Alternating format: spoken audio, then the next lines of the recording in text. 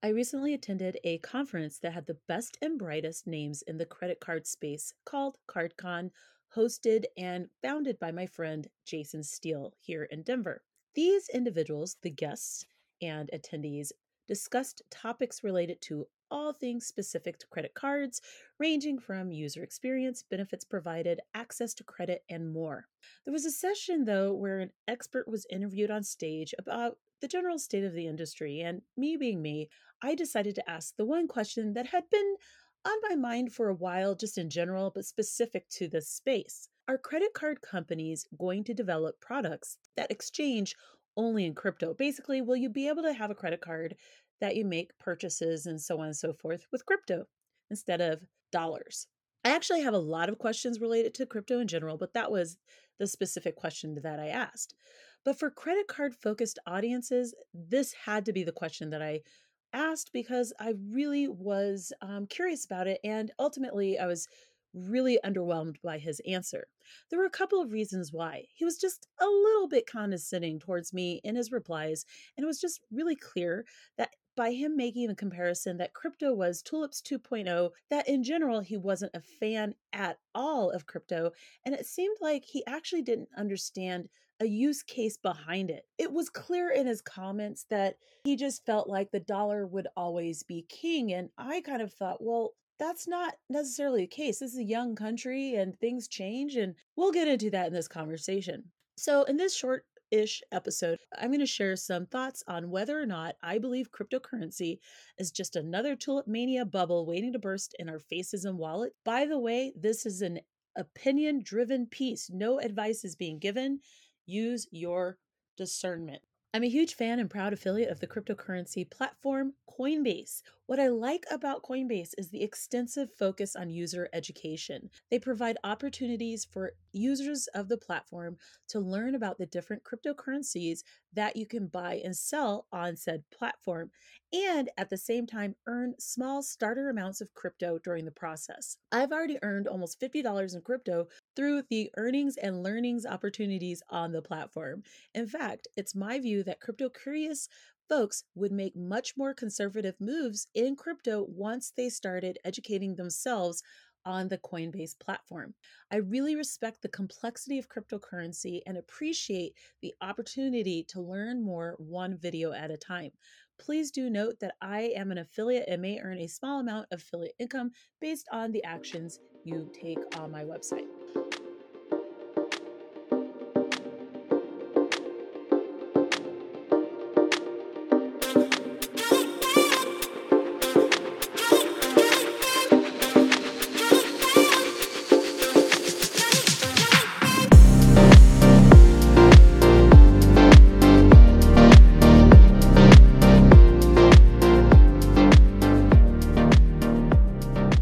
The world went crazy for tulips in the 1600s and created what was the first documented market bubble. Basically, folks went nuts for the beauty of tulips and their price rose exponentially. Eventually, the price dropped significantly and a huge number of people went flat broke. Basically, people were addicted to the money and the idea that they could get rich off of tulips. Here's the thing, prior to 1636, 1637, when that actual collapse happened, what else was there to do than get excited about the beauty of tulips during a really hard time to be alive in history?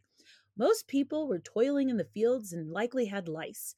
It's almost 2022 at the time of this episode, and it's my view that cryptocurrency is not Tulips 2.0, but that there are headwinds to be mindful of if you're excited about this alternative to fiat currency. And for those of you who are like, what in the hell is fiat currency? Like, I've never heard that phrase before. Those are the currencies that you know and love, such as US dollars, Canadian loonies, South African rands, and British pounds. I'm just going to be blunt. Tulips are flowers, and the only practical need that they met in the 1600s was the human need for beauty. Which makes sense because I would imagine there were limited options for experiencing beauty in many of those folks' daily lives. Also, tulips were a vanity product for the wealthy who were able to purchase those bulbs. Crypto is a little more nuanced. Many of the legitimate coins being developed have an actual specific use case. One of my favorites that I also discovered my friend Eric from Personal Profitability likes as well is the Stellar Lumens. The Stellar Lumens facilitates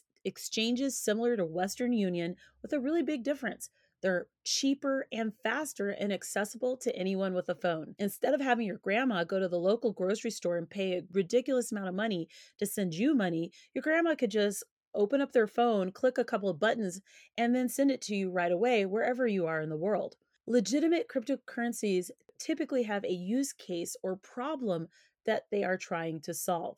That problem could range from dealing with inflation and the impact on your dollar, loonie, or rand, or it could be solving a problem such as how to help unbanked folks get banked or have access to ways to transact. And for those folks, if you just have a cell phone, you can do what you need to do.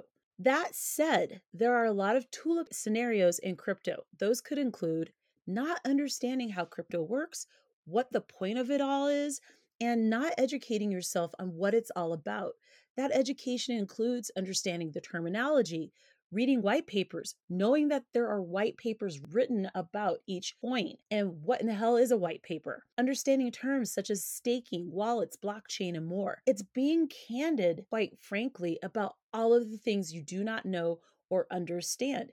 This is the beginning stages. There should be a lot of things that you do not know or understand. Trying to game the market and make a quick win in a ridiculously volatile space. This signals to me a huge lack of respect for the amount of risk that being in the crypto market exposes you to. Shit coins. The fact that they're called shit coins should be a clue. Ew. Being way too aggressive about your investments in the market and not paying attention to the fact that a large percentage of investors invest less than 5% of their entire holdings in cryptocurrency and go by a philosophy of hodl or hold. They are looking at this from a long term play, sort of like podcasting or blogging. There's a lot of work up front with no guarantee or idea of what that final result will be. It's my view that we're basically comparing apples to oranges, but that many people in their enthusiasm for crypto and wanting to be part of something new are exposing themselves to very real and significant losses of money due to ignorance and hubris. Why have I begun to record so much content on crypto then? Because I'm really concerned about two things. I'm concerned that Black and Brown folks will either refuse to even touch this because they don't understand it, or be way too bullish and lose their money without understanding the risks because they'll be too aggressive. I'm hoping for something in the middle. In a recent poll, NORC at the University of Chicago, it was found that 44% of investors in crypto are actually people of color. And there was another poll that came out recently within the last couple of weeks of November 2021 that stated that African Americans were actually far outpacing other communities as investors in crypto. So I thought I would share the lens through which I view the rise and development of cryptocurrency. The Fresno drop. What is that? It happened in 1958 when Bank of America sent out 60,000 credit cards to unsuspecting folks in Fresno, California. It was the first time that credit cards as we know them were sent in mass to a community. The Bank of America then had to educate its new customer base, what in the hell is a credit card and how to use it. It's now almost 2022. It's 64 years later, and credit cards are in the wallets of billions of users across the world. Why do I share this? We're just 12 years into cryptocurrency. And to be candid, in 20 years from now, we'll still be in the infancy of this mode of currency. While it's better to be an early adopter now, maybe it's better just to be focused on educating yourself on what in the hell crypto is. Because quite frankly, 20 years from now, you're still going to be an early adopter. So, in order to educate yourself and just kind of learn what it is, I have some suggestions. Join crypto communities that speak to you. For me, these spaces are specific to being a woman or a woman of color. So I like to consume content that is focused on those two communities. There are nuances that I appreciate in those communities. And so I am in closed Facebook groups, on Twitter. In fact, crypto Twitter is very active and super enthusiastic. Side eye everything. Seriously, use some discernment, as I mentioned in a previous podcast episode that I recorded called I'm Not a Financial Expert. A lot of other people aren't either, specific to cryptocurrency. I bring this up to say that, again, even 20 years from now, we'll still be in the infancy of this space. You don't have to start investing now, but I would recommend that you start educating yourself on this now. Don't invest what you cannot lose. This is just common sense. I've made a vow to only invest my coffee money. If I buy a coffee, I can invest the equivalent into crypto. Thoughtfully stack your earnings so you're investing less out of your own earned cash. And what this means is there are some opportunities starting to pop up where you can get rewards and that kind of thing. So I'm currently on the Coinbase waitlist for their debit card. Super excited about this. I will be able to earn up to 4% back in crypto reward. And you can either spend US dollars or crypto on that card, and it's a debit card. I will not have tons of money on it necessarily, but I will use it often enough so that I can earn money back in crypto. So that's my coffee account. Who knows what the future holds? All I know is that after a lifetime of watching and reading sci fi and dystopian fiction, art imitates life. Don't believe me? Here are some examples. We're growing meat, similar to what happens in some of my favorite Star Trek episodes. Cell phones. Anything with cell phones, just watch Star Trek. Facebook Portal. There's a cartoon from back in the day, The Jetsons.